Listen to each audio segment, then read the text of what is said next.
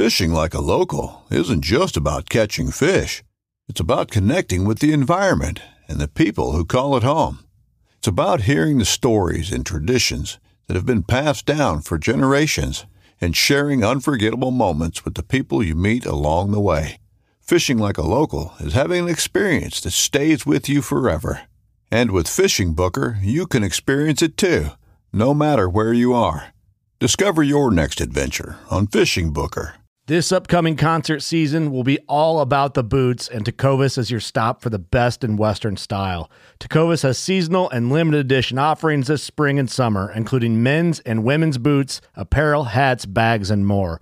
All Tecovas boots are made by hand in a time-honored tradition with timeless styles that are always on trend. And Tecovas has first wear comfort with little to no break-in period. It's hard to find this level of comfort paired with this level of style. Stop by your local Tecovas store, have a complimentary drink or two, that's WCB style, and shop new styles. The smell of fresh leather and friendly staff are at your service. Many stores even have leather custom branding to make your boots truly personalized. And with regular live music and events, there's no in-store experience like it. If you can't make it into a store, just visit tecovas.com. That's TECOVAS.com.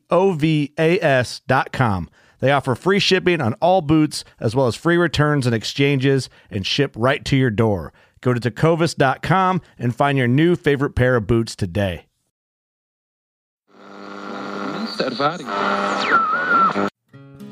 We are hunters, anglers, riders, and sometimes chefs. Our passion for the outdoor lifestyle motivated the foundation of Harvesting Nature, which serves as a media outlet built to inspire and educate the outdoor expert and novice alike. Our podcast focuses on the technical side of cooking wild fish and game, while also incorporating adventures and lessons learned from our pursuit of wild meat. Join us on our journey of harvesting nature. Hey everyone, welcome back to the Harvesting Nature Wild Fishing Game podcast. We're happy to have you listen in today, and we've got a special guest here with us. I'll let him introduce himself here in a little while, but if you guys have been listening for a while, you'll know Justin Townsend, Editor-in-Chief at Harvesting Nature. Two of our co-hosts, I should say, are off, we'll call it on assignment, not with us today, so we'll be without them. But most importantly, we've got Corey with us, and we've got Casey, so I'll let those guys introduce themselves. Corey, Managing Editor of Harvesting Nature. Corey, are you mad? I'm always mad. Casey Bard, I own Tacticalory Seasoning Company. Longtime friend of Corey's. We went, when did we, sixth grade? Started going to school together? Eighth grade. Eighth grade. So we've known each other forever, been through everything together. So it's cool to see what you guys have done, and it's cool to, play my own little part in it, and pumped to be here. Yeah, it's definitely been neat having you. You don't know it, indirectly involved in some of our recipes and some of our endeavors over the past couple years. I know Corey's been a big supporter of yours with our recipes and stuff, and even myself tried some of the seasonings and thoroughly enjoyed them. So I definitely want to talk some cooking at some point, but I got some other questions too. So sure, yeah, thanks, man. I really appreciate it. One of my big questions, I obviously have several, but what inspired the name Tacticalories? I'm really curious. Yeah, so I've always been into nutrition. I came from kind of the performance nutrition side of things. Went to school for nutrition, and was pursuing strongman and powerlifting, and really enjoyed that. But I also liked tactical things. So, guns, knives, flashlights that are too bright, everything there. So I'm like, I was at a 3-gun shoot at a local, range, and I was kind of riffing on nutrition and how I was surprised where, these guys that work for agencies with letters in them, and they just, none of them really gave a crap about their nutrition. We're at a 3-gun shoot. Everyone's talking about what guns they have and all this cool high speed gear, but they're all running around just eating corn dogs for it was just really, I was surprised that these guys, that their life depends on physical fitness, and they just weren't taking it seriously. So I thought this was a really cool opportunity to kind of write, with my knowledge and background in performance nutrition, to kind of tie in something I really liked from the tactical space and meet in the middle. So that's where Tactical Calories, Tactical Calories kind of came in. So for a few years, I just had like an online, like a blog, Instagram of just kind of food porn where I would have, I would kind of put my own little spin on it and why I ate this way or why I would suggest eating this way. And, usually there would be a firearm involved or a knife or, it's just something cool. That's where the name came from. And then I eventually wanted to find a way to monetize this thing I had built. I had a really good following for just the food porn stuff.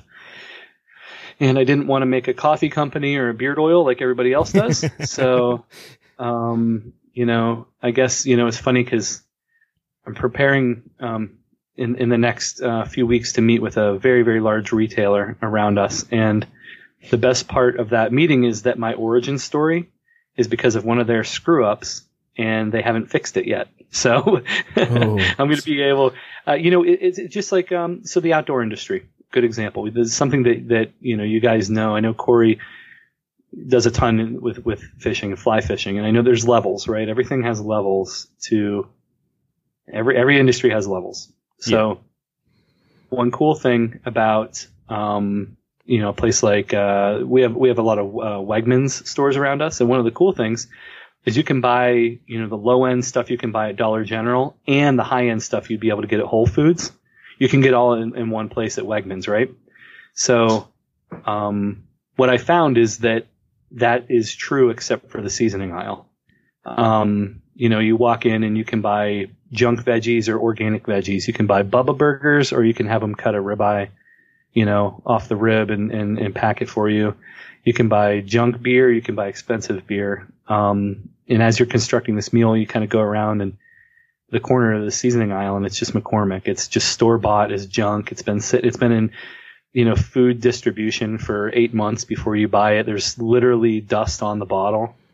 And, I thought this was a really interesting way to tie in this little brand I built, of tactical food. I thought this was really interesting. So I started to pursue it. And that was about, at that point, it was about 4.5 years ago. Nice. I definitely relate to exactly what you're saying. And I was in the grocery store last night looking for different spices, and I visited 2 stores. Oh man, and actually I went to the store tonight and I forgot to pick it up at the other store, but I digress. It's agreed 100%, like seeing McCormick and just some of the big names, and that's it. There's no option. It's you may have, 25 varieties of salt, but to get a quality dried spice is almost impossible. Yeah, I think it's in the nature of the what you're talking about, like you said, a dried spice, like for them, it's just the margins are going to be low because people are, the commodity level is only selling it like a, $3 to $5 price point. And, it's like, I think there's a valid argument in that, but I think my rebuttal would simply be look at the beer industry, look at the alcohol industry. Yeah. I mean, craft beer rewrote, it just has to make sense. I mean, you can't just take a McCormick Montreal steak or something and sell it for $12.50. It's not going to work. We've all had that. We all know it's great in a pinch. You fly out to Idaho for an elk hunt and you need something and you can run to the nearest, dollar store and get Montreal steak and it's going to be okay. Right. I think that leads me into a segue. I have a question for you because I was reading your About Me section and there's a little statement in there that says, I don't know what Montreal tastes like. So have you? I don't even know what the hell it tastes like. I definitely don't want my, it's funny because, we'll get into it a little bit later about my, big move for 2020, but you guys are all outdoors guys, you eat, a ton of wild game. I mean, if you travel for one of these hunts and you're doing a big game where you travel, you pay for a hunt, you especially start getting guides in there, you start getting 6 Yeti coolers to pack it all out. Like this ends up being like $70 a pound elk meat, and you're going to put like some subpar, it's amazing that now where I've been doing this for a few years now, how few companies in this space are actually, hand grinding and packaging is very, very few. Even those that kind of coin themselves as that, it's just not happening. I mean, right now we're doing everything in house. It started out where, I had space in a local manufacturer, and now it's to the point where, they rent space from me in their own facility because it's taken over the entire process. But it is labor intensive. It's a higher, it's a lower profit margin because right now we're still hand filling every single package. But that's why, just the level of give a crap at our company is so much higher. And I think the easiest way to compare that with you guys is look at some of these like direct to consumer, hunting apparel brands, right? Versus a store bought, you go to Walmart and you buy like their version of hunting gear. If you tried to take that out west or even some, here in the East, they just don't perform. And that's, the level of give a crap at a company like First Light, Kuiu, or any of these other, direct to consumer brands is just so much higher. And it's like you said earlier, it's good in a pinch, but, dependability, especially, to relate cooking to hunting, having the ability for something to function over and over and over again and perform at a level of expectation and dependability is more comforting and more secure and better for the manufacturer, for the user, for everyone. So something like we have a seasoning called Battlegrounds that we use. My favorite. Yeah, we've been using that forever.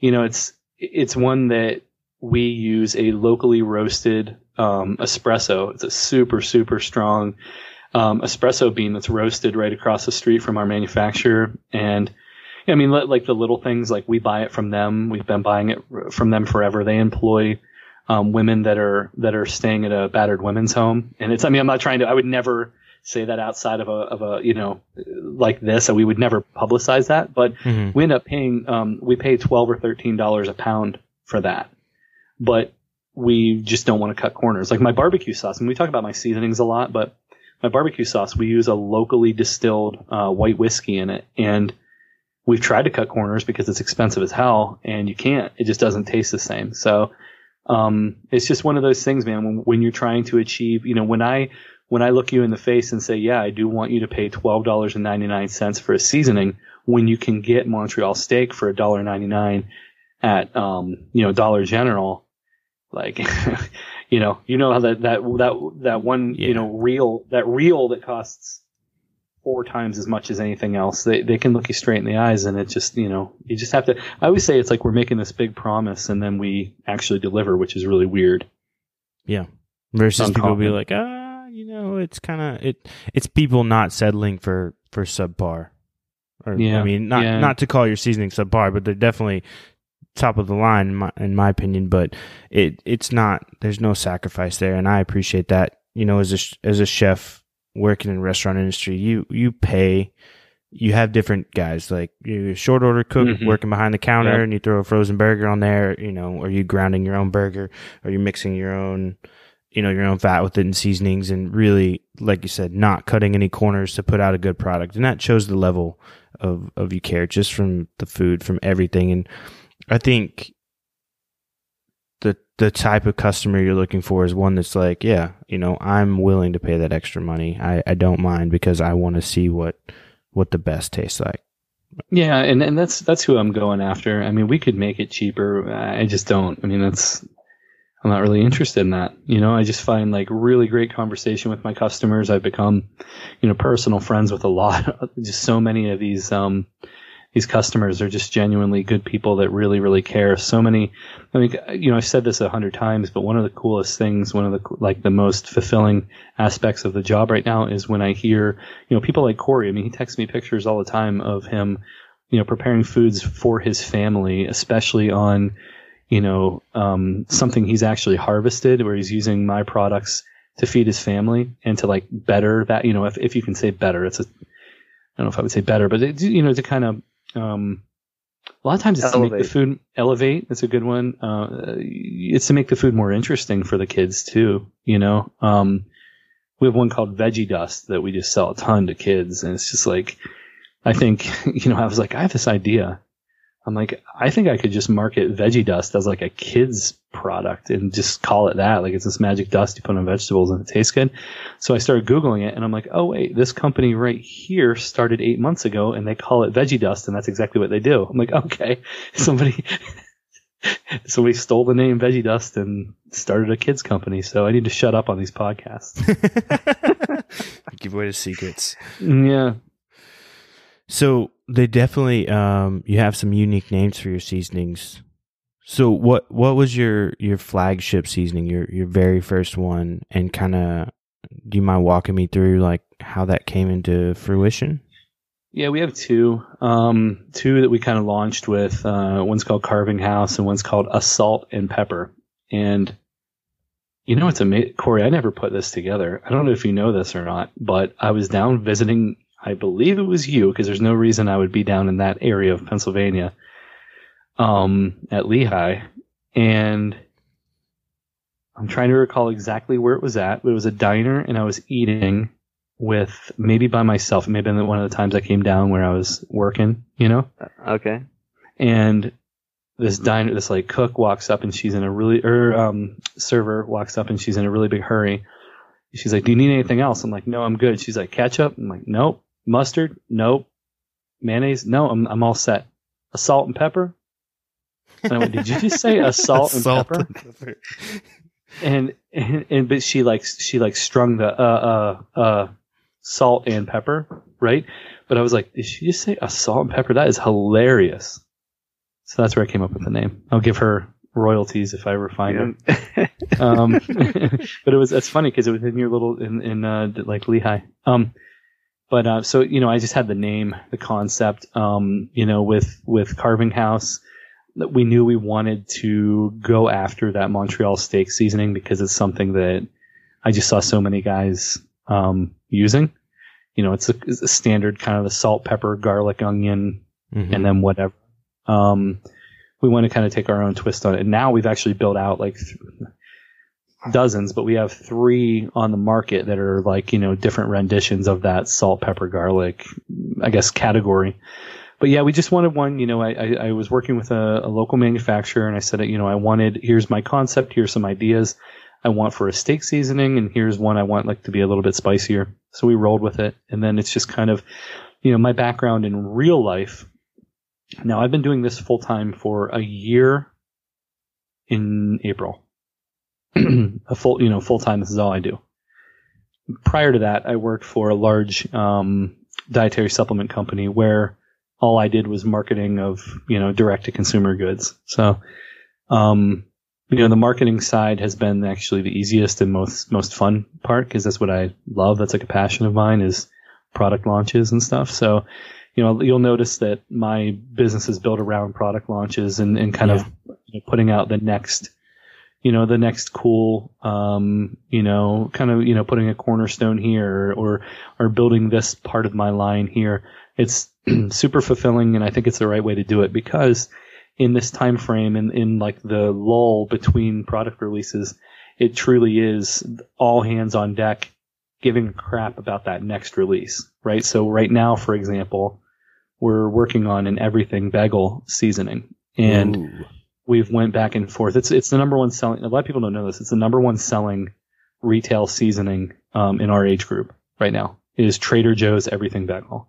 So they just had. We're gonna do it. I picked up an everything flavored hummus from the grocery store yesterday, and it perfect. That just blows my mind.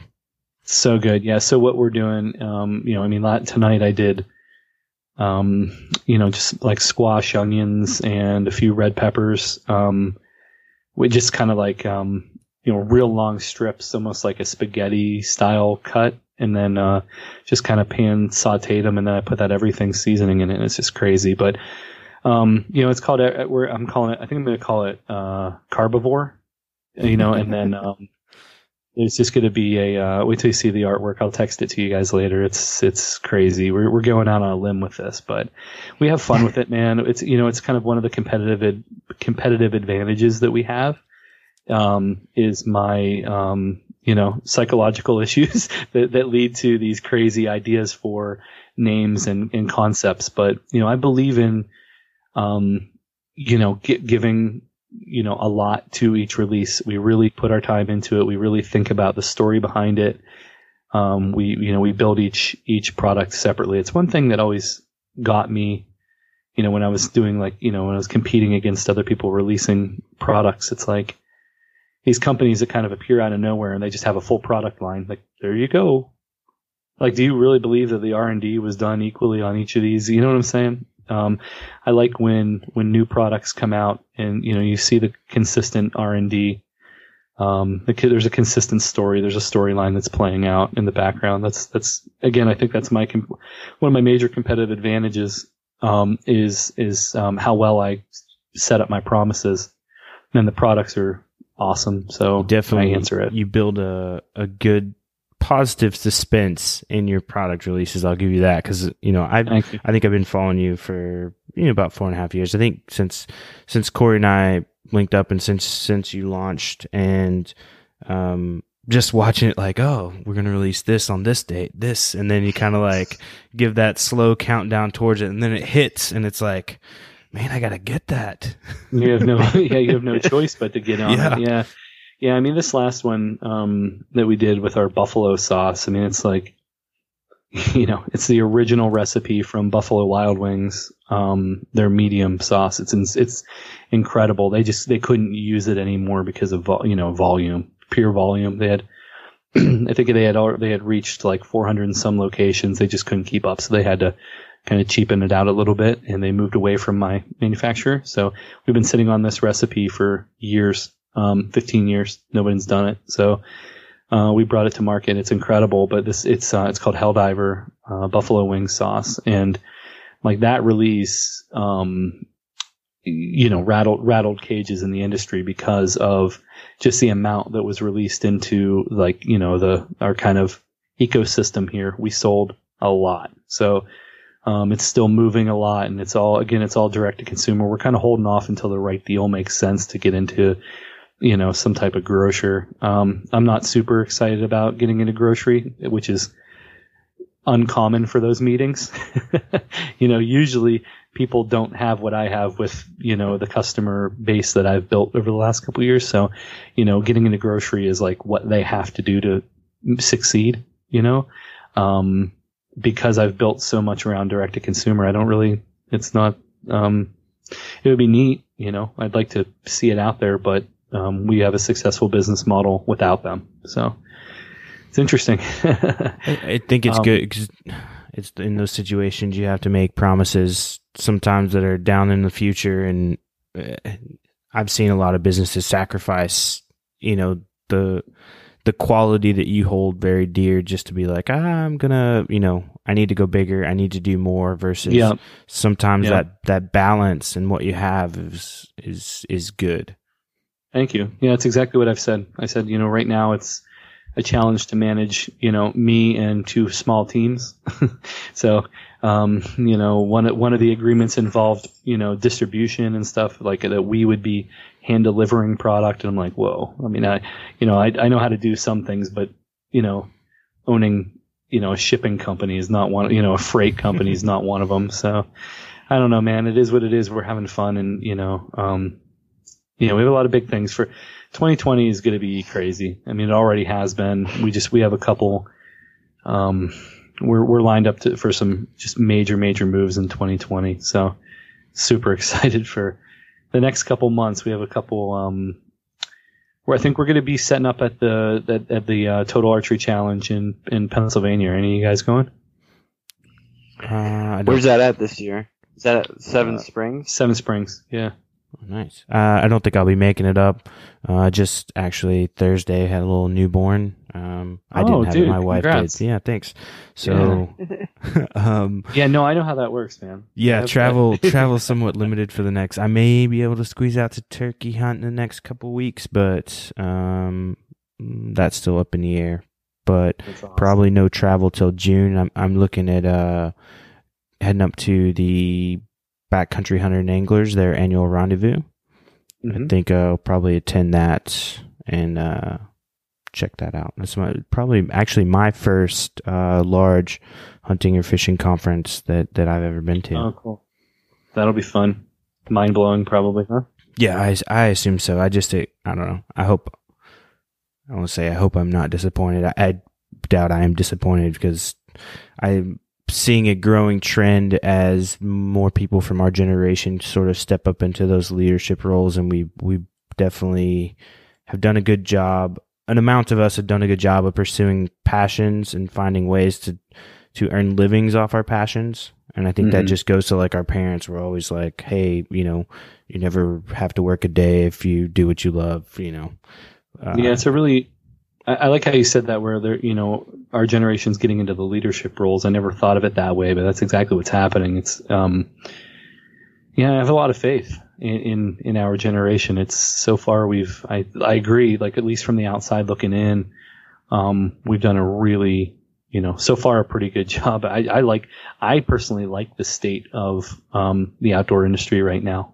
I find it a little bit less, crazy polarizing than some of the other, kind of offshoots of the outdoor industry. Like the, pure firearm industry seems to be super, super polarizing. And, you're just seeing a lot of people from, any side of the fence getting into, hunting, fishing, hiking, all this stuff on this side. I think it's really cool. I think the right people in the right positions have discovered it and either, have always been involved in it and sort of their popularity grew, or people who were in positions where a lot of people paid attention to them suddenly grew and became passionate with hunting and fishing. And that allowed it to sort of progress. And then the introduction of I guess not the introduction, the going back to the concept of, hey, we're hunting and fishing for food is sort of, I think, what looped it in, because especially a lot in our generations, people are starting to care as we're starting to have kids, as our lives are kind of starting to get on a track. We're starting to look at it and go, what am I putting into my body? Is it good? Is it bad?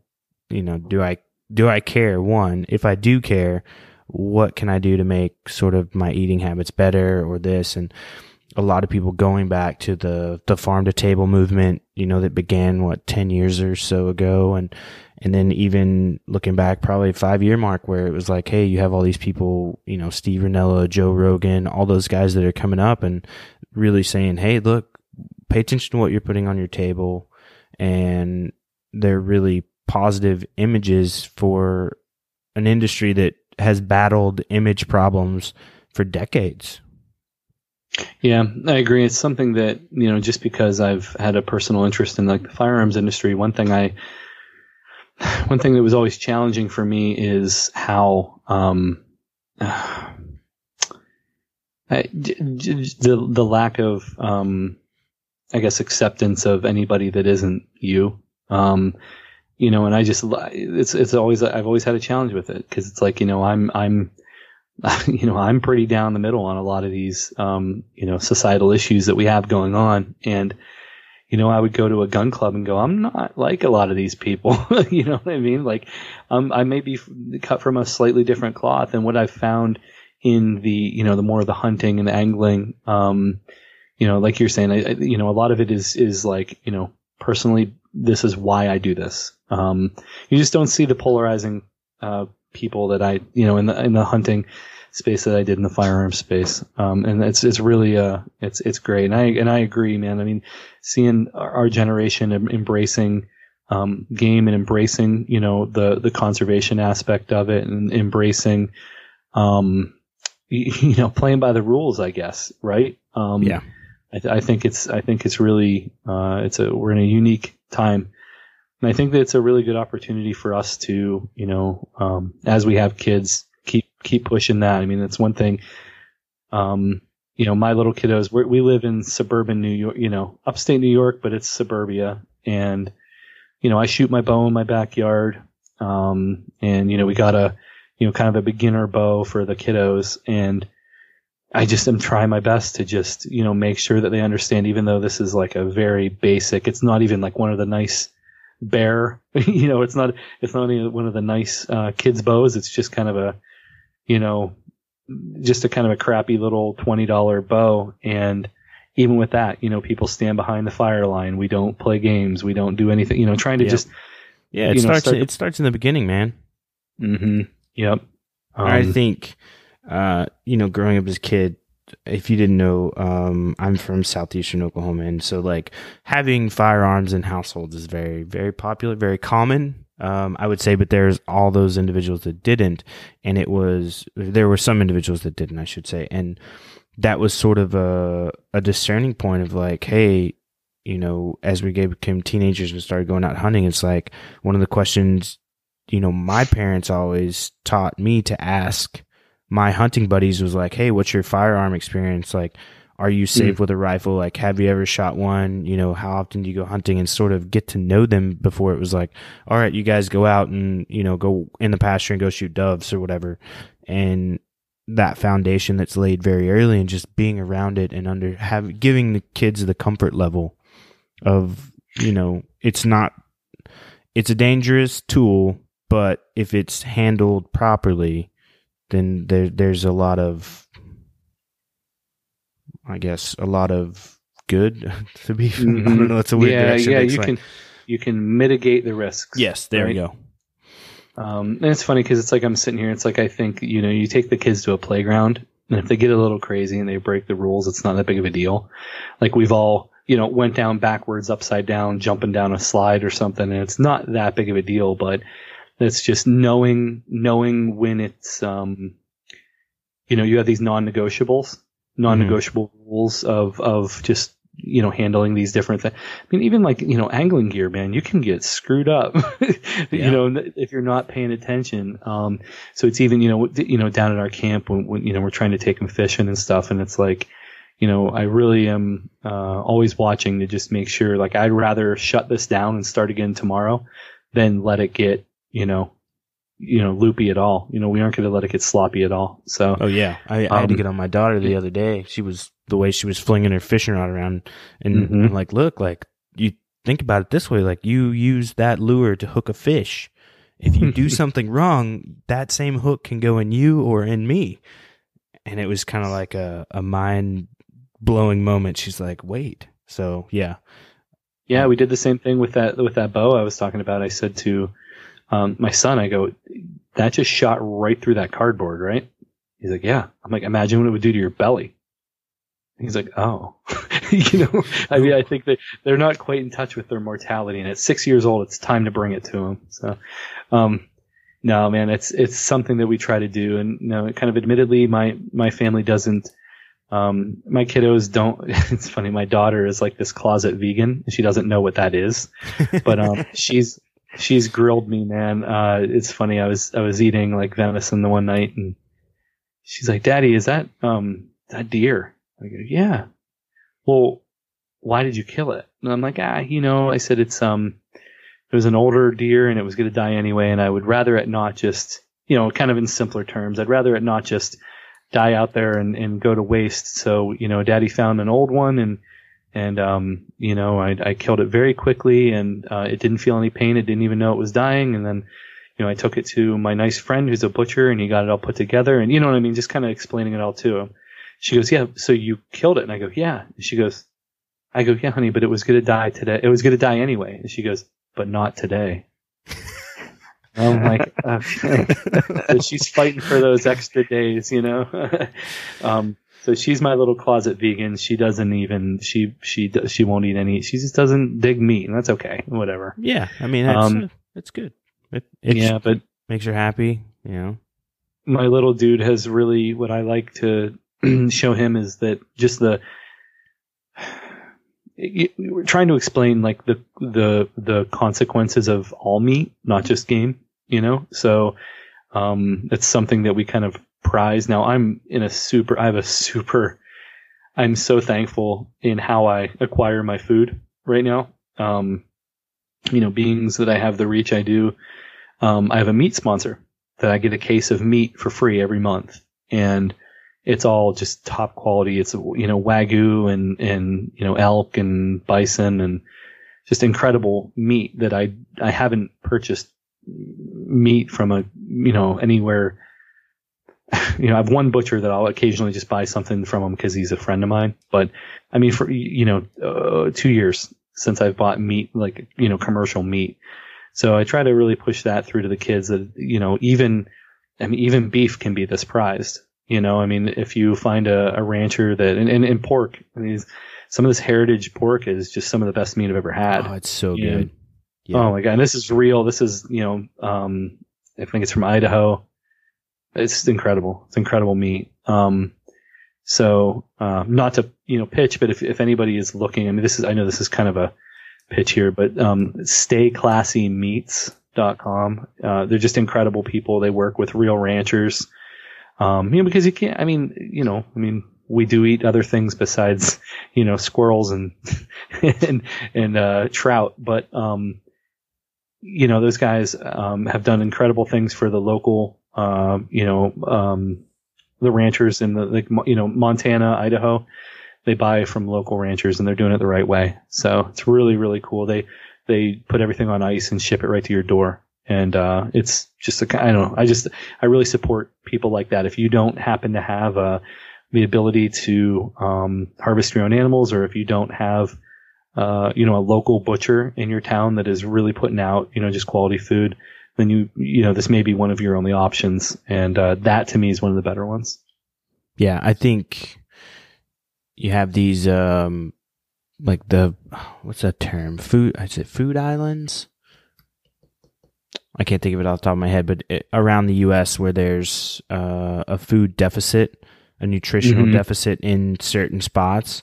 And I really feel that a lot of these, granted, some of it's economic based, but a lot of these companies, such as, like the Stay Classy Meats or, some of the others that do the meal prep stuff and send it to you, like they're making efforts, to succeed as a business, but there are also opportunities to fill those voids, whether it's like you live in a town of 100 people and your grocery stores, your gas station as well, and you're limited to what they bring in unless you're growing it yourself or harvesting it yourself. And I think it's positive, in my opinion, to see the opportunity of,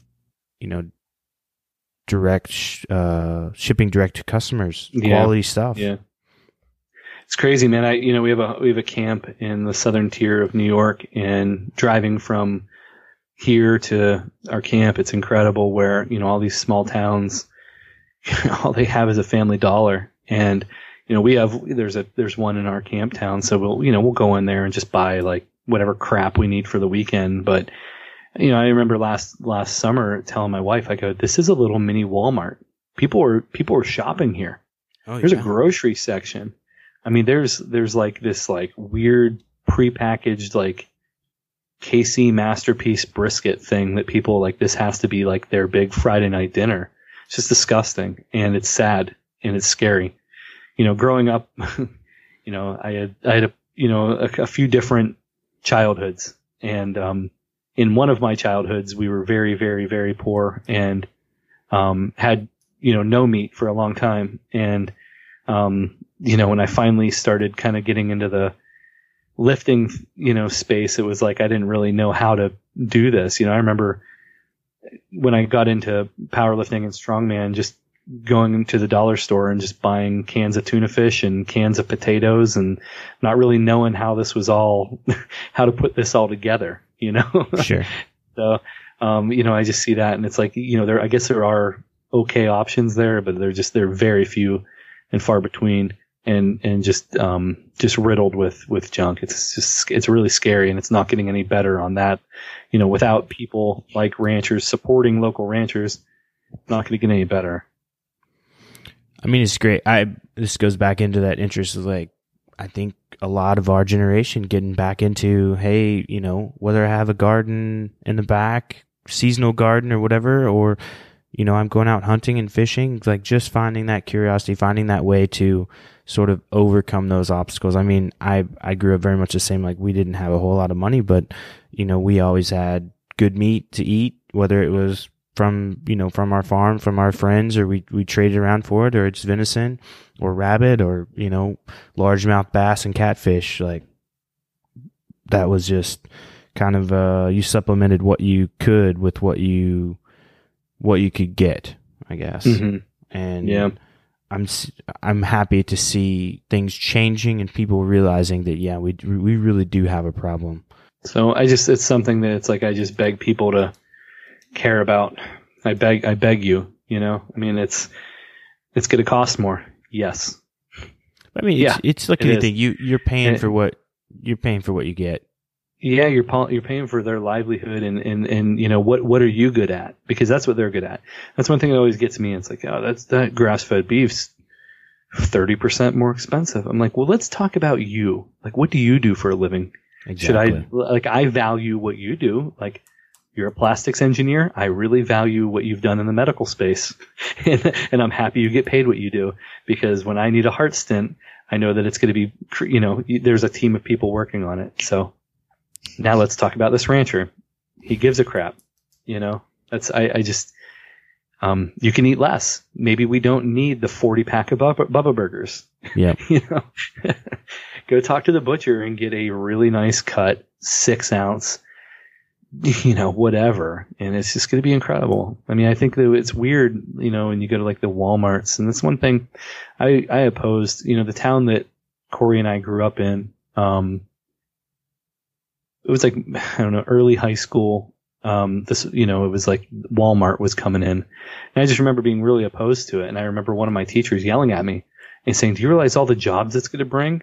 And I remember with my little, I was probably jamming out to Rage Against the Machine or something. And I was like, yeah, but do you realize how many jobs it's going to shut down? Oh no, they'll stay, now we go home and that's all there is that Walmart, and they employ about 600 people at, 11 hours a week with no benefits and, 2 full-time jobs or whatever they have there. Yeah, screw them, man. I'd burn it down, man. I think it's a joke. I hate it. Hate everything about it. And I really think these small towns need to start to reclaim what's theirs. I mean, they put that, Corey, you remember when they were putting that Walmart in, and it's like they were making these backdoor deals to be able to plow over all this wetland and get all these fowl out. And do you remember all that happening? No, I was just maybe I was dumb kid. I didn't care. Yeah, I was much more woke than you apparently, but yeah. Corey, you're awfully quiet over there. You sleeping? It's late. It's like front row seat to the podcast, the live show. Yeah.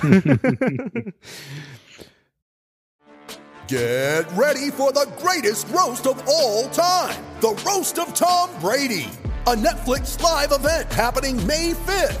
Hosted by Kevin Hart, the 7-time world champion gets his cleats held to the fire by famous friends and frenemies on an unforgettable night where everything is fair game. Tune in on May 5th at 5 p.m. Pacific time for the Roast of Tom Brady, live only on Netflix. We had a similar thing happen in my hometown too. We had a small Walmart, and there was a Walmart, a Kmart, and 3 local grocers, and then a farmer's market. So not like the farmer's market you think of like now today, where it's like everybody's got tents and there's delicious treats and arts and crafts and all that. It was like the farmers would come into town, because we were the county seat. The farmers would come into town on Saturday morning, and they would have in the back of their truck whatever they had in surplus, and you would walk around, and it was just a bunch of trucks, and you'd be like, all right, I'll take this, I'll take that, and you may trade. Like if you had something, if you were a chicken farmer and, you knew some guy was going to show up with corn or with cabbage or lettuce or something, you may be taking in and trading like eggs for lettuce or, whatever. And after the larger stores came in and we saw the demise of both 2 of the 3 local grocers, the Kmart, and I think most importantly, like the farmers market, which had probably been a traditional way of life for 100 years. And it's, I don't know, it's troubling to me to see. Yeah. What a novel idea, huh? Yeah. I love that. I'm like, oh, look at this novel idea. You mean the way that we've always done it? Yeah. Or these, yeah, I know, man. We have a kind of a cool thing like that, up here. And even the city of Rochester has a really, really good, public market where, there's like tons of farmland on either side of Rochester, New York. It's, it's all it is. It's, so it's really cool. Took me to whenever we came up. Oh, did we go to that a long time ago? Yeah, I think so. It was just like thousands of vendors. Yeah. Yeah, it was tons of people. Yeah. I forgot we went to that. I think we did. Yeah, probably. I mean, it's something. Well, it was probably when I lived in my old house. We were closer to the city. I think. Yeah. So anyway, that's really neat because it's like you get all the farmers. I mean, you got like this guy that just has, a semi truck full of potatoes. It's like, it's Joe's Potatoes. I just think that's cool. We haven't went in a while because I really don't need to buy anything. I kind of have my own little setup. I buy eggs from a guy down the road. I buy veggies, in season from the local stands. Out of season, I don't need a ton of veggies. I'll just do like greens, veggie bags. Nothing crazy. So it's kind of, we have a little system, and it's incredible how low our grocery bills need to be right now. Again, I'm in a very, very unique situation. I get, $500 case of meat shipped to me every week. So or every month. So I guess it's a little different, but I guess let's talk a little wild game. So Corey said you do a little bit of hunting. What's the extent of the hunting that you're doing? Man, I'm committed to increasing my time in the woods. I mean, that's really my, last couple of years, I grew up rifle, whitetail. That's about it.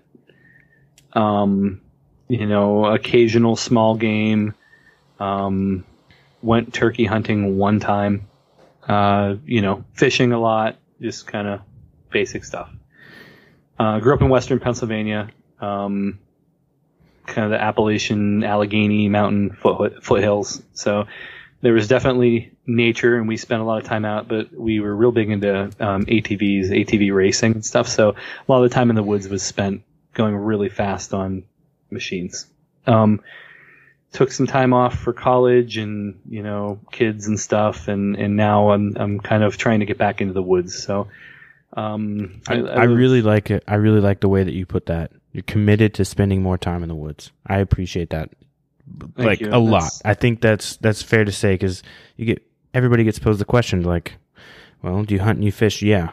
Okay. Well, how much? And I mean, even the expectation, like, all right, you're involved in the hunting industry. You do a lot outdoor, all that. Like, how much do you really spend out? And I'm like, well, I'm committed to increasing the amount of time I spend in the woods. That's like, yeah, that's a great answer. Yeah, I dig it too. I'm glad I said that. I'm glad I said that because that's the truth, right? I mean, like, I bought a bow off of one of Corey and I's mutual friends, just because we were both big guys. I've just grabbed onto it, never really shot a bow, ended up doing pretty good, did a couple archery shoots and did as good as the people that were shooting. So I'm like, I'm okay at this, so I had this bow for a couple years. I wouldn't say hunting, but I sat in a tree stand, occasionally, but at the time I was managing the last couple of years I've been managing multiple lives. I had this big boy job, that I was hiding tacticalities from, but I needed it to, it was a really kind of a complicated situation, but it didn't lend itself to having a ton of free time. So I did what I could. This year's going to be different. I had the opportunity to, incredible opportunity for an Arizona, mule deer hunt in September, and I actually, I hope I never regret it, which I don't think I will, but I actually declined it. It was going to be a really, inexpensive option, comparatively. Mm-hmm. And I declined it. I just don't think I'm ready. I've been putting a ton of time behind the bow. Been putting a ton of time into and conditioning myself for it, but I just don't think, I was quite ready. And this isn't one of those, well, you're never ready. It's not that. No. I really want to be, a lot more comfortable. I bought a new bow in January. I bought a Hoyt Axios Ultra. It's been an incredible change. Realized I was shooting a bow that was about 2 inches, the draw length was about 2 inches too short for me. That created a lot of, cause I did multiple, very long, I did a couple of the R100 shoots. So, you figure how many arrows I drew on that bow. It just wasn't built for me. This one's just so natural. It feels like part of me, and I guess that's the goal, right? So, yeah. I did a really cool event. I'd love to talk about the event I was just part of, Sure. down in South Carolina. Yeah. That I just think that it's something that I really want to figure out a way to do more and more of, and all of us do more and more of. I'm affiliated with a company called Sorinex Exercise Equipment. Have you ever heard of them? No. Okay, you should. Look them up. Sorinex. Sorinex. Okay. Yep. So it's named after, I guess they created the name, Pops Soren. He started this company, 40 years ago. It's an exercise equipment company. Now I know his son through mutual friends. He and I have become really good friends. They have this massive exercise equipment company. They outfit the Patriots. They outfit, Oregon. It's just crazy outfits for weight rooms. But Bert is really into, the owner, president, is really into the outdoors. So he put together an event called Winter Strong. And in short, it's 70. This year there was 70 people that are just kind of outdoor figures. And then invited them all in, and we just had an incredible time. The reason I want to bring it up is one of the events on Saturday, a lot of it was cooking by, John and Jen Rivet. I don't know if you've ever heard of the Rivets. Rogan talks about them a lot. They have a bear outfit up in Alberta. They do, Rogan's hunted up there with them and stuff, but they flew down, brought a bunch of game meat, cooked food for us all weekend. On the Traegers. Just incredible weekend. But one of the events that we had was called Lift, Run, Shoot. And, are you into fitness at all? Like, you into, just training to hunt? So yes, I train to hunt. So I'm also in the Coast Guard as well. So I have to maintain a level of physical fitness to do my... Is it hard to ride the buoys? Is that hard? Yes. It's like a rodeo style training. Yeah, then. That's the most challenging part of the job, especially when the waves get big. You got to hold on tighter. That's a technical term. The waves get big. The waves get big. Yes. I run a lot of cardio, swim, and I just started CrossFit again a couple months ago here at our local gym. I'm definitely not like a hardcore CrossFit person, but I enjoy it. Back when I was living on the West Coast, a couple years ago, I did more like trail running and hiking and elevation here. But in Key West where I live now, it's like there's, oh God. Yeah. It's like 30 feet is the highest hill here. And yeah. Yeah. So the reason I bring that up is, obviously it's an exercise equipment company that's, addressing the outdoors, and they're building a team around Sorinex Outdoors, and that's what I would suggest you follow, and everybody that's listening follow on Instagram. Sorinex, I think it's Sorinex_outdoors. Building around, fitness for the outdoor space. So they're getting people involved. John Dudley is going to be working with the team. A couple of real big names in the outdoor industry are on board. Cam Hanes is Cam. They just built Cam Hanes' garage gym. Have you seen him posting these videos in his garage with all the elk mounts and everything? Yeah, so that's all Sorinex equipment. It's just incredible equipment. But anyway, so we had this Lift, Run, Shoot event, and it was just incredible, man. It's something that Like, this is exactly, if I had to put down on paper, like, exactly what I want to do. Now, I'm not saying it wasn't one of the hardest things I've ever done in my life, because it was, but it was incredible. It was a 5-person team. Because I was the shooter, the bow shooter, I got to select the team. I had just an incredible team. I had Glenn Eberly from Eberly Stock. Are you familiar with Eberly Stock? So they make outdoor gear. I had guys from Big Chino Outfitters, which is a great hunting outfitter down in Arizona. They do mule deer and elk and everything. I just had a couple awesome people on this team, and we just did this. It was like a 2-hour long event that was fitness, shooting, and problem solving through the woods. It was incredible. I'd have to, I don't want to waste too much time tonight explaining everything, but it was shooting under pressure. It was like the closest thing to playing a quarterback as I'm ever going to be, because I was a shooter, and we're running. You have to run to this next checkpoint. It's a quarter mile away. We have to accumulate 4,000 pounds lifted between the bars that are there. So, you have one guy deadlifting 30 reps, or this guy, all these different, you have to accumulate 4,000 pounds of each move. So everyone's kind of taking turns. And as soon as we're done with that, we have to climb 3 flights of stairs, and I have to take a 35-yard shot at a black bear 3D target. That's, it's like 35 yards, quartering away, in a shadow, and I'm 4 stories up. It was a blast, man. All these crazy shots. I had never shot over 50 yards with my bow, and I think there ended up being like 15 or 17 shots I had to take. I had never shot over 50 yards, and there were only 2 stations that were under 50 yards the whole day. Oh, wow. So I ended up taking, I think it was an 87-yard caribou shot. Now I just have a spot hog 5-point that was set up to 50 yards, so it was a little challenging, but we got through it. 87 yards is a long way with a bow for me. Crazy thing was part of it was, if you miss the animal completely, somebody can go retrieve your arrow for you. Mm-hmm. If you wound the animal, so anything outside that kill zone, the whole team had to go retrieve the arrow, and you were timed, and there were people behind you on the course. So how many people were you competing against? There were 12 teams. Oh, wow. And the other thing I need to tell you is that we were only allowed to take 3 arrows. Okay, yeah, that's a key.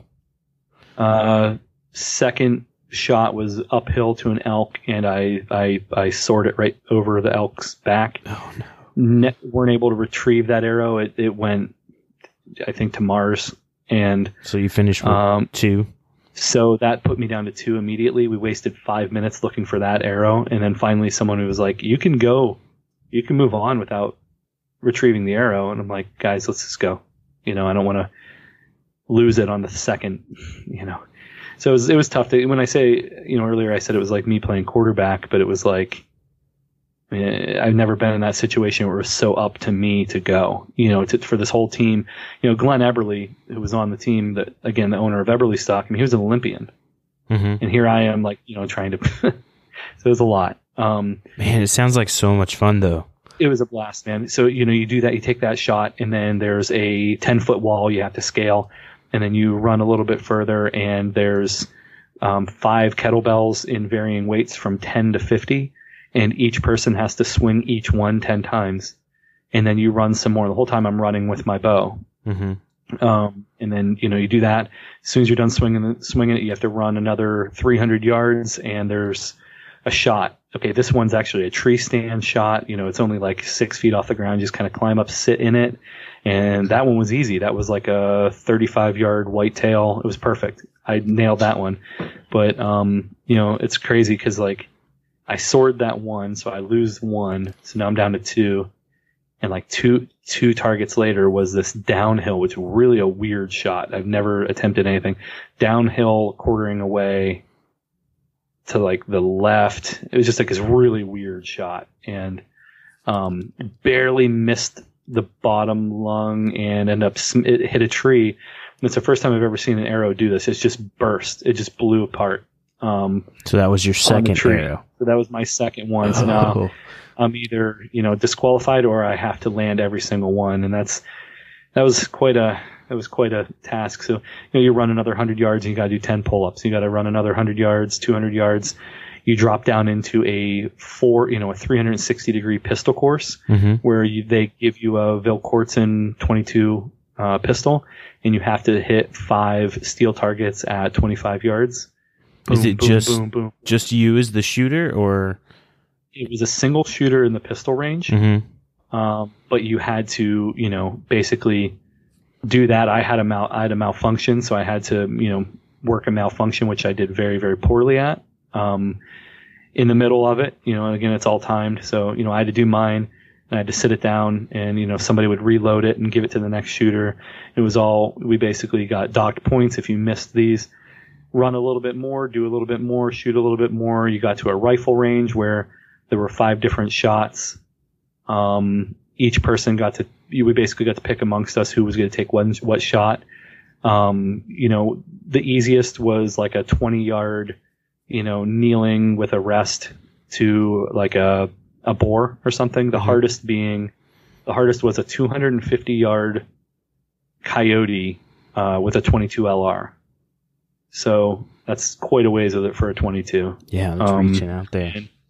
The one female on my team, she did great. She's a great shooter, and she said, "I got this." We're like, "Good, take it." And she hopped right in and went 5 for 5 on that target. But the coolest thing was, I don't want to tell, it's not story time or anything, but Corey knows I can tell a story. He's laughing. I love your stories. But the craziest thing was we get to the back of the property. This is 45 minutes into it now. We're all wrecked.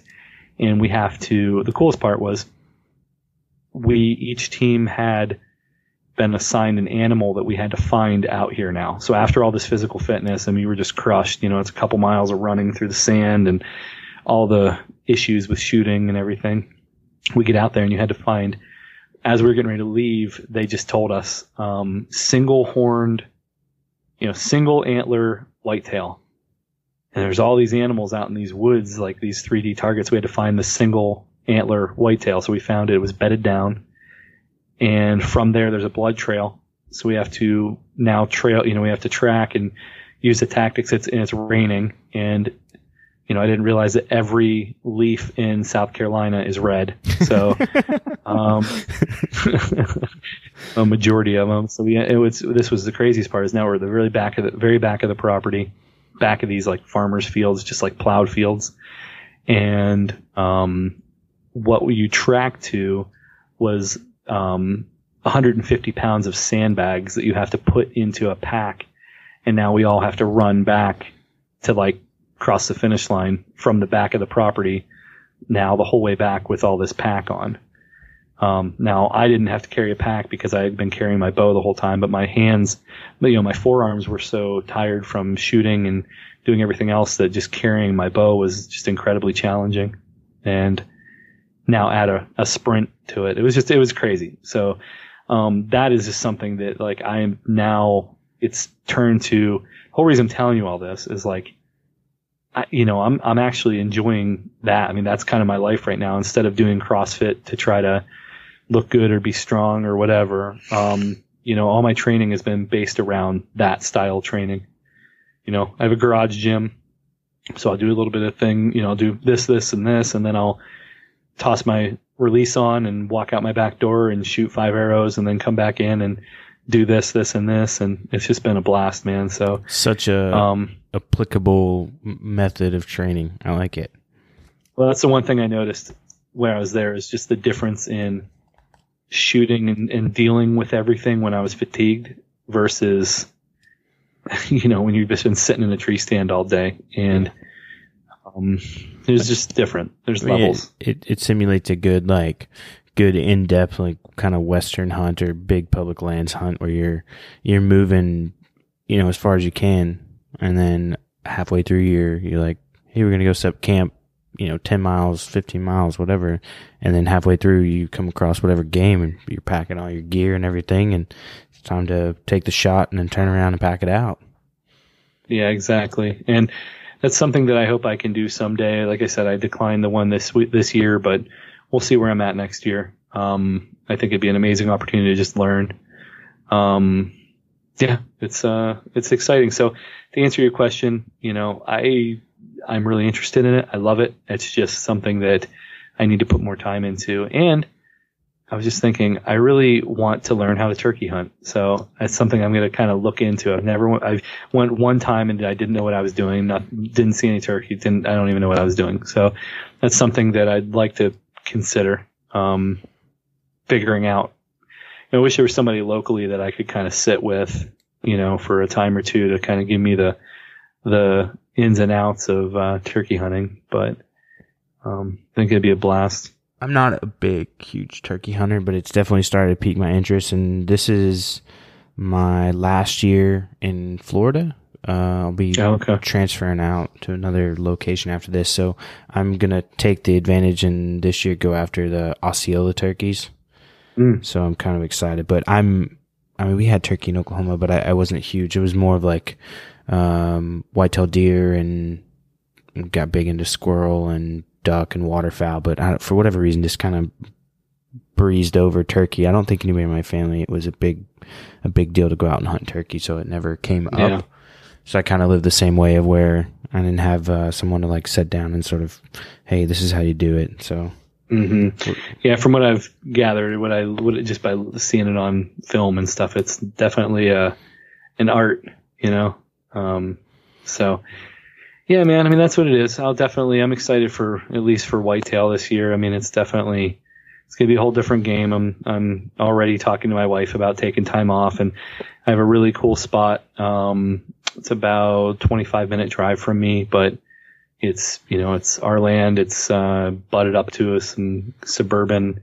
The front side's all, land capped in by suburbia, and behind us is an old stone quarry. So it's a really cool area that I'm lucky enough to be able to hunt on. So I'm excited to put some time in there, and hopefully there's monsters in there. I mean, these some of the biggest deer I've seen in the Northeast are in there. I just need to get them to come out. So it's good. Get a good haul of venison. Hopefully these things are monsters. So we'll see. What's your go-to venison recipe? Some of your seasoning. Yeah, I mean, we talked about Battlegrounds, the coffee seasoning. I seem to go to that a lot. Man, I change it up every single day. Everything I do, I very rarely repeat recipes, which is kind of funny. I just kind of go off the cusp. But I mean, the simple answer would be loins or back straps, but that's too easy. One that I've really enjoyed doing lately is, I have a bunch of these just big roasts. A lot of people don't really know what to do with them. Mm-hmm. And I've been, doing, usually I'll do a dry brine, a dry salt brine, which I guess a dry brine simply is, dry the meat off and coat it in salt for 12 to 24 hours. Yep. Wash it off thoroughly. That's the one thing that a lot of people don't. I've seen people not wash it off, but you definitely don't want to eat that much salt. And then from there, I'll top it with whatever seasoning, and I'll toss it in my pellet grill for however long it takes to get to 140 inside, 135, 140. And they've been turning out just incredible. It's such a simple way to prep a large chunk of meat. And something I've just been pulling out the beginning of the week, and I can use it as meal prep, eat a couple lunches off of it, and it just tastes incredible. Any of the seasonings, I mean, it's this isn't a sales pitch, but any of the seasonings work well with it. I mean, that's the crazy thing is something like lemon pepper, people see that as a fish seasoning, right? And yeah, historically, if you look at lemon pepper for what it is, I mean, my lemon pepper is very pepper driven. So it's almost like imagine a citrus, if I called it citrus zest fresh black pepper. Okay. Totally different game, right? So you put that on any type of red meat, or venison, elk, and it tastes incredible. It's, fresh ground black lumpong pepper with real lemon oil, real lemon peel ground. So it just is a zesty pepper. Tastes awesome. I see that going well with rabbit. It's just stick in my mind. I can imagine that. I mean, I haven't had anything that it isn't good on. Veggies even, just because of the pepper. Pepper is a really, really good pepper. A lot of people, what it is when the server comes around, you want some fresh ground pepper? It's that. It doesn't have to be ground at the spot. We do it, and usually when you buy from me, it was ground within like a week or two. So it's super fresh. But that's probably my favorite right now is just these big roasts, and I'll take when I wrap it at the end to let it rest. I'll wrap it in aluminum foil and put it in one of my coolers, or I'll put it like just in the microwave without it turned on to just let it rest for a little bit, and it kind of creates like a little bit of au jus, a little bit of blood coming out, and then I'll just kind of dump that over the top and do really, really thin slices. Man, it just tastes so good. It's incredible. Making me hungry. Yeah. Looking at the clock, like I could probably squeeze another meal in. Yeah. The other thing and I'll usually top it with a coarse salt. So we don't sell any right now. I probably should, but something like a Celtic sea salt, like super coarse, just kind of dust it with that, and man, it just your palate just it just kind of blows up. But that's my favorite. How about you? What's your favorite venison recipe? Oh, that's a hard one. I too am like you. Like I typically don't cook the same thing over and over. Just a lot. I'm cooking for the family, but also cooking to create content. So trying to think outside the box as much as possible, while also creating something that people are going to eat. But let's see, favorite venison. I've been doing, this is going to sound not basic, but I've just been doing just lightly seasoned on the grill, but I've been playing a lot with different sauces with fruit. So like blackberry, blueberry, just trying to get the flavor combinations of more sauces, because I think, to me, a quintessential like preparation method for venison, just in a traditional sense, is over the fire, roasted. Yep. Right. Yep. So on top of that, it's amazing how well it works, right? Yes. Isn't it weird? Like it works so well. You try to do that with like a cheaper cut of beef or something, and it just doesn't work the way that that venison does. It's incredible. But I recently put out a recipe a couple weeks ago. It was like a sage blueberry sauce with just thinly sliced venison steaks and on toast. So, and we were like, this is the new toast of our generation. Forget avocado toast. We've got venison sage blueberry toast. That's awesome. Yeah. So one thing that I did a few years ago, and I actually created a product around it, was, I was sitting on a lot of ground venison. I mean, I had I'm like 40 pounds of ground venison that's going bad. Like, when am I gonna start eating it? And somebody I was kind of asking around, and somebody was like, "Do you ever make chili?" And I'm like, chili kind of sucks. You know what I mean? Like, it's okay, but like, I don't know. It's just kind of plain Jane, kind of too tomatoey for me. So that's where I'm getting at, right? So it's like anything I've ever really had is like, kind of big box chili packet in some stuff. And it's like, it's okay, but it's watery and whatever. So in Rochester, there is this thing called a garbage plate. Have you ever heard of a garbage plate or a trash plate? No, I haven't. Okay, so imagine this. So this is like, every town has like their food, like their claim to fame. They're like one dish that, oh my God, if you're in Fort Lauderdale, you got to have the blah, blah, blah burger, Rochester, New York is known for trash plates. So you take a bed of home fries, you put mac salad, and then like a chili, like like the chili for like a chili dog. Mm-hmm. So it's like mostly meat, not much. Like a spicy meat sauce. Yep. You dump that over that. So macaroni salad, home fries, this like spicy meat sauce, cheese, and then we'll toss a couple burgers on top of it and slice it all up. And it sounds ridiculous, but it tastes amazing. I'm just trying to wrap my head around. Yeah, it's crazy. You have to look it up. Like search garbage plates. There's but if you come to Rochester, there's like just in my little town of Webster, there's like 4 places that's all they do. It's called hot. It's like Webster Hots, Empire Hots, Irondequoit Hots. Everything's called Hots, and that's what they do. So anyway, we had this seasoning. The meat sauce seasoning to make like the chili you'd put on like a hot dog, but you want it, really, really spicy, kind of bitey, herby. So we use, like I'm looking up the recipe right now. It's a chili powder, red peppers, cayenne, allspice, cumin, cinnamon, celery seed, paprika, and salt. So, I mean, obviously we lead with red pepper and cayenne. It is a spicy, we call it drop tine chili because it's this like kind of sweet, obviously, like I said, we have like, allspice and cinnamon in it, a little paprika. It's a really unique flavor, but long story short is I ended up making my chili using this kind of, chili as we see it. I used a like hot dog chili mix for it, and it tasted incredible. So I started using all my venison, my ground venison. I was mixing it into that. So now I sell a kind of a wild game kit, and that's in it. It's this chili seasoning that just, man, it tastes so good with venison. It's incredible. I actually really want to make it now. It's been a while since I made it. I'm thinking, I'm like, yes. It's Corey, you've had it 100 times, right?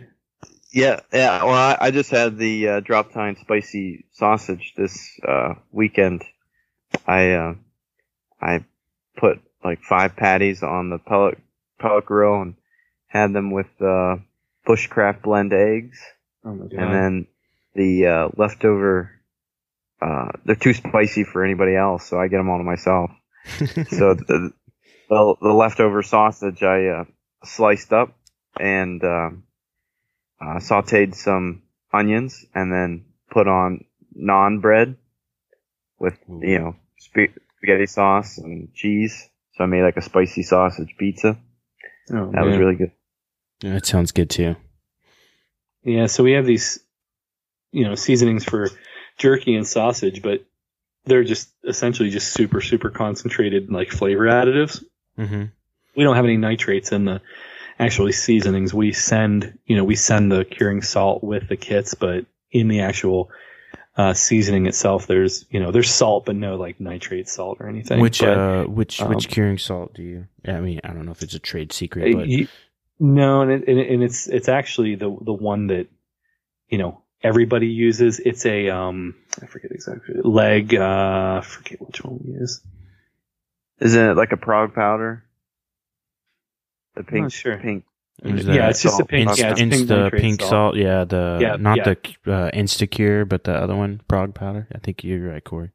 Maybe. Yeah, I never heard. I mean, that's getting out of my knowledge base, right? When you get into the salts and stuff, because we buy it from somebody else because you're not allowed. There's only a few places in the country that are allowed to make it. So, it looks like we're currently running a 6.25% leg cure.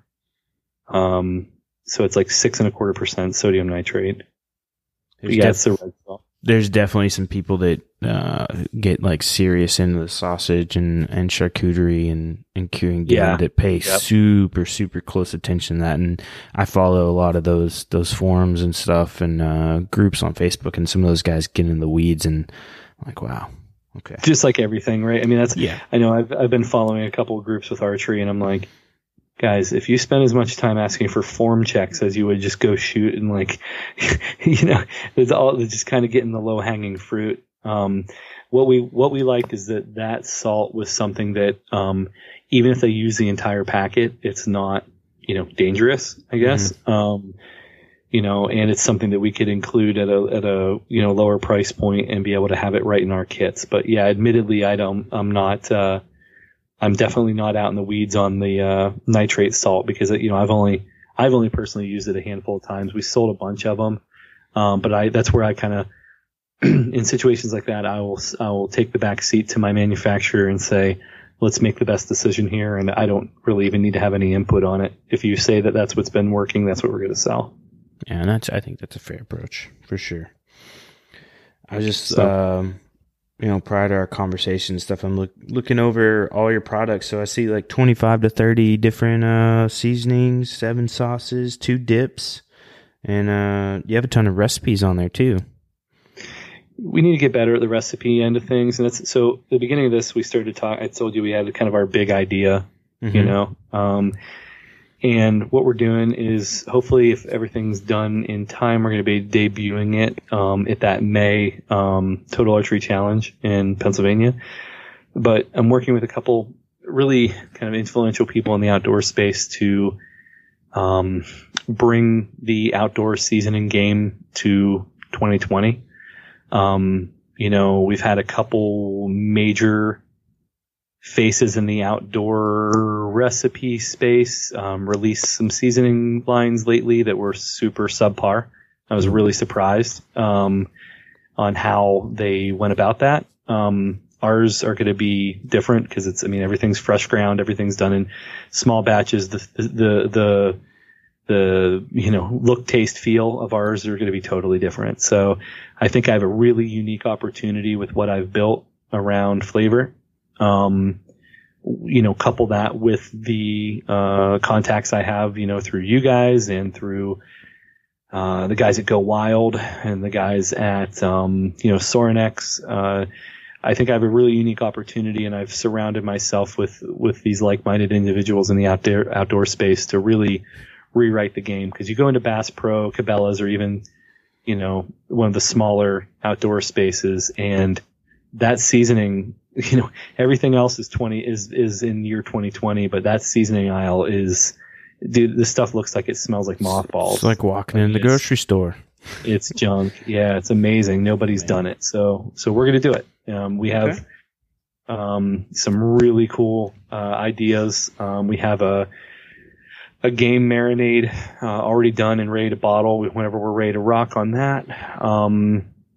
We have a game sauce that's kind of like a steak sauce type that's actually really, really good. And we kind of want to do like a big game, a small game. I want to, Corey, I'm definitely going to work with you on the fish seasoning. I want to call it Trout Camp. I think that's just dope. I think it's perfect. So we're just going to kind of go after that and roll the dice. But I think I'm in a unique situation where it's kind of everything's pointing in that direction. Not that you can't use any of this on anything, but we're going to try to position it for retail and try to take over that end of the game. That's good. I think you'll definitely be feeling a void that's there. There's some out there doing it and trying to do it, but I don't know. I think it definitely needs to be brought to the forefront, just for the fact that, hey, if we continue to introduce new hunters and new anglers into this community and say, hey, we want you to, not just go out and hunt and fish, but we want you to cook and prepare and enjoy and connect with your food. How are you going to do that if you can't learn to cook it and season it properly? And I think that's a foundational move to be made. Yeah, I agree. And I think that, kind of working my way, everything's based around content right now. And I think this would be a really unique opportunity for me to do something like, admittedly, I'm not a pro hunter. I really want to learn more. I'm really enjoying everything, but this would give me an opportunity to say, we've created this seasoning around big game, or, this goes amazing with venison. I'm going to take a weekend and go to meet up with somebody who does the hunting end of things better than I do, and I want to learn some stuff, but I also want to share this content. So bring my video guy along, and it would be really interesting to see me, maybe like some type of series on cook, clean, kill, or kill, clean, cook type of thing. I don't know. I just think it would be really interesting to go in that direction. So, I think we're moving in that direction as a company anyway. We've seen so many people, asking how to use this on Wild Game that it just lends itself. It's like automatic. We've already been working on it. So super pumped. That's awesome. I'm excited for you. I'm excited to just kind of watch this whole thing unfold. Watching the past couple of years, but now just continuing to see the seed that you plant grow, and it's an exciting thing always. Thanks, man. Thank you. Well, you guys will be involved, man. I've really appreciated the conversation. I've enjoyed it. So I'd love to work with you guys closer and see, if I can fill a void. And it pains me that you were looking around in a grocery store for seasonings, because I'm not sure what you were looking for. Not sure what you think you're going to find, but you ain't going to find it. I know. I hate to admit that too, especially being like a trained chef. You'd think that I would know better, but yeah. What are you going to do? Yeah. But we have some of I'd like for us to share a little bit of our recipes. Mainly, it's going to be Corey, because I think he's more proficient than I am with a lot of your seasonings. So we've got a couple things. Corey, you want to talk some recipes? I never really ate goose growing up. And then Casey and I have a mutual friend, Casey Biddle, who does a lot of goose hunting. So I got a grocery bag full of breasts one time, or a couple years ago, and so I was a little hesitant on making them. But what I did was I brined the breasts with salt and some various spices, including the salt and pepper. And then, like what Casey said, you gotta rinse it off good after you brine it. But then I covered it in olive oil, and then salt and pepper, and I threw that on my smoker for a couple hours, and try to get like a medium rare, medium internal temperature. And how do you monitor your temperature? I have probes, because I'm not good at looking at it and knowing if it's done. So I use meat thermometers. Corey, you're talking about checking temperatures and monitoring internal temps. I think the probes on the Traegers do a really good job of it, because you're able to sort of use it, not cordless, I would say, but without opening a grill, because that's a bad thing every time. It's like opening the oven, opening the smoker. You're dropping the heat inside, and it can cause uneven cooking. So being able to check that remotely and not sort of disturbing the meat. I mean, I can go do a brisket or a roast or something and just go the entire time without opening the grill, which is great. And I think that's a key feature on the Traeger. Another thing, one of my favorites is all the variety of pellets that you can get into, all the different flavors, and just the availability of those different pellets in your local stores. I agree. Yeah, one thing that I have, people have asked me, like, what's the one tip you can give me to cook better? And I think that monitoring that temperature more closely is absolutely critical. I think it's we overlook it. I mean, even if you don't have the something like a Traeger that you cook on every day, and that you don't have these temp probes. I mean, even picking up for better than nothing, Amazon inexpensive temperature probe, even if you're doing stuff on a stovetop or in an oven or something, being able to monitor the internal temperature has just been like the number one most critical advancement I've made. Yeah. And the battery powered ones too they're out of this world. I have 3 different styles of temperature probes. I have one on the Traeger. I have a battery powered one that will check to the decimal, and then I have the one I've had since my first restaurant job, which is like the little, ink pen size temperature probe that's like kind of accurate. Yeah.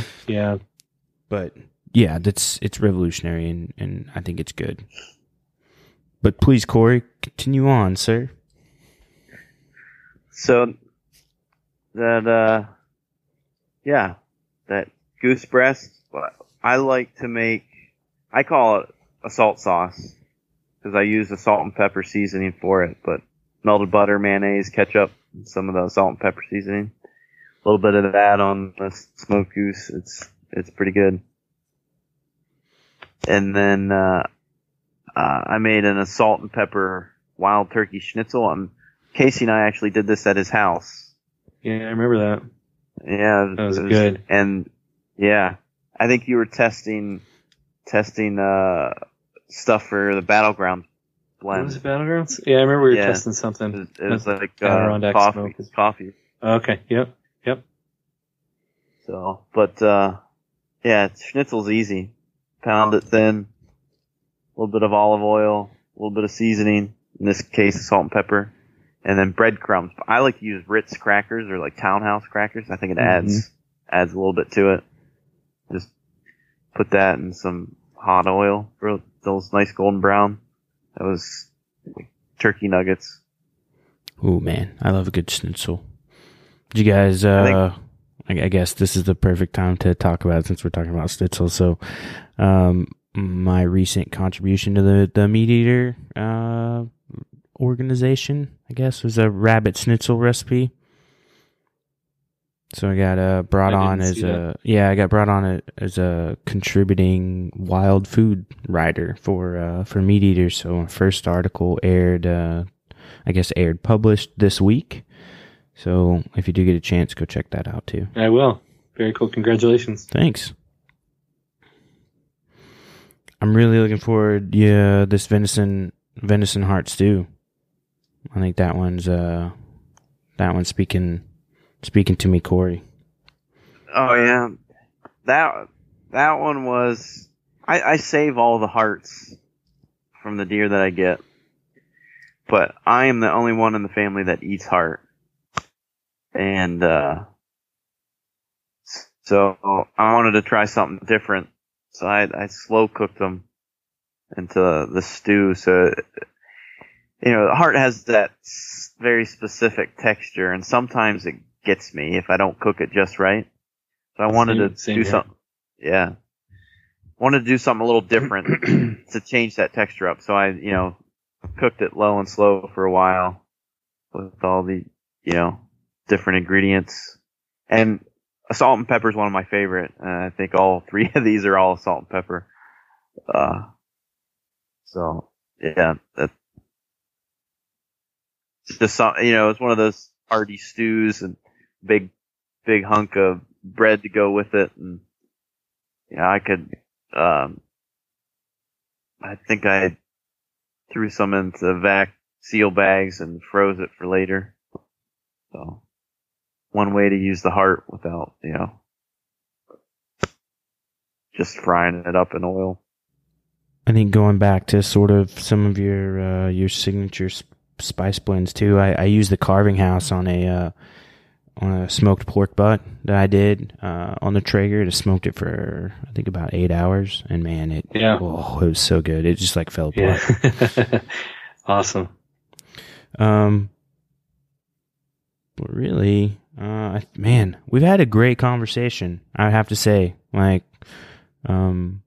we chat about a lot of different things, but I've really enjoyed talking with you today, Casey. Yeah, likewise, man. I'd love to come back and, if we can pick a topic and, I'm down, man. I enjoyed it. I love talking about this stuff with, I'm not just with like-minded people. That's false. I like talking to everybody about it. Yeah. Even if they're not like-minded, I enjoy it. So, that's good, man. Cord, do you have any misfires, alibis, or anything? No, I didn't say a whole lot, so I didn't screw anything up. No, you're good, man. So it was a great conversation, everything we had tonight. Please be sure to go head over to social media and check us out. Harvesting Nature, Tact Calories too. Casey, you want to give them all the ways they can follow you and reach you? Sure, man. Tactical Calories, but the CAL is shared. So Tact Calories. I'm sure Harvesting Nature is going to, make a little post. It's easiest to click through there. Instagram's my favorite spot. Facebook is fun too. YouTube, we've been trying to get into more and more there. We've done some really cool videos. I have access to a really cool test kitchen that I need to use more. We've just been crazy busy. So, yeah, man, Instagram is the best. Follow us there. And if you guys want to try anything, I'm going to make a coupon code, Harvesting Nature. Not sure what it's going to save you, but it'll save you money in some way. So Harvesting Nature. Perfect. We'll share that. I really appreciate it, guys. Yeah, man. Thank you. That's awesome.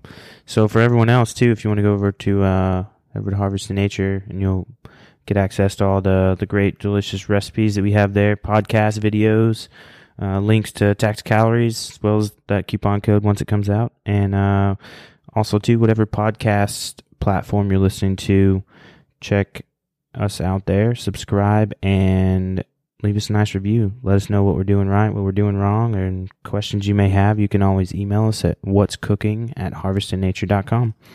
Anyway, thank you. Have a good night.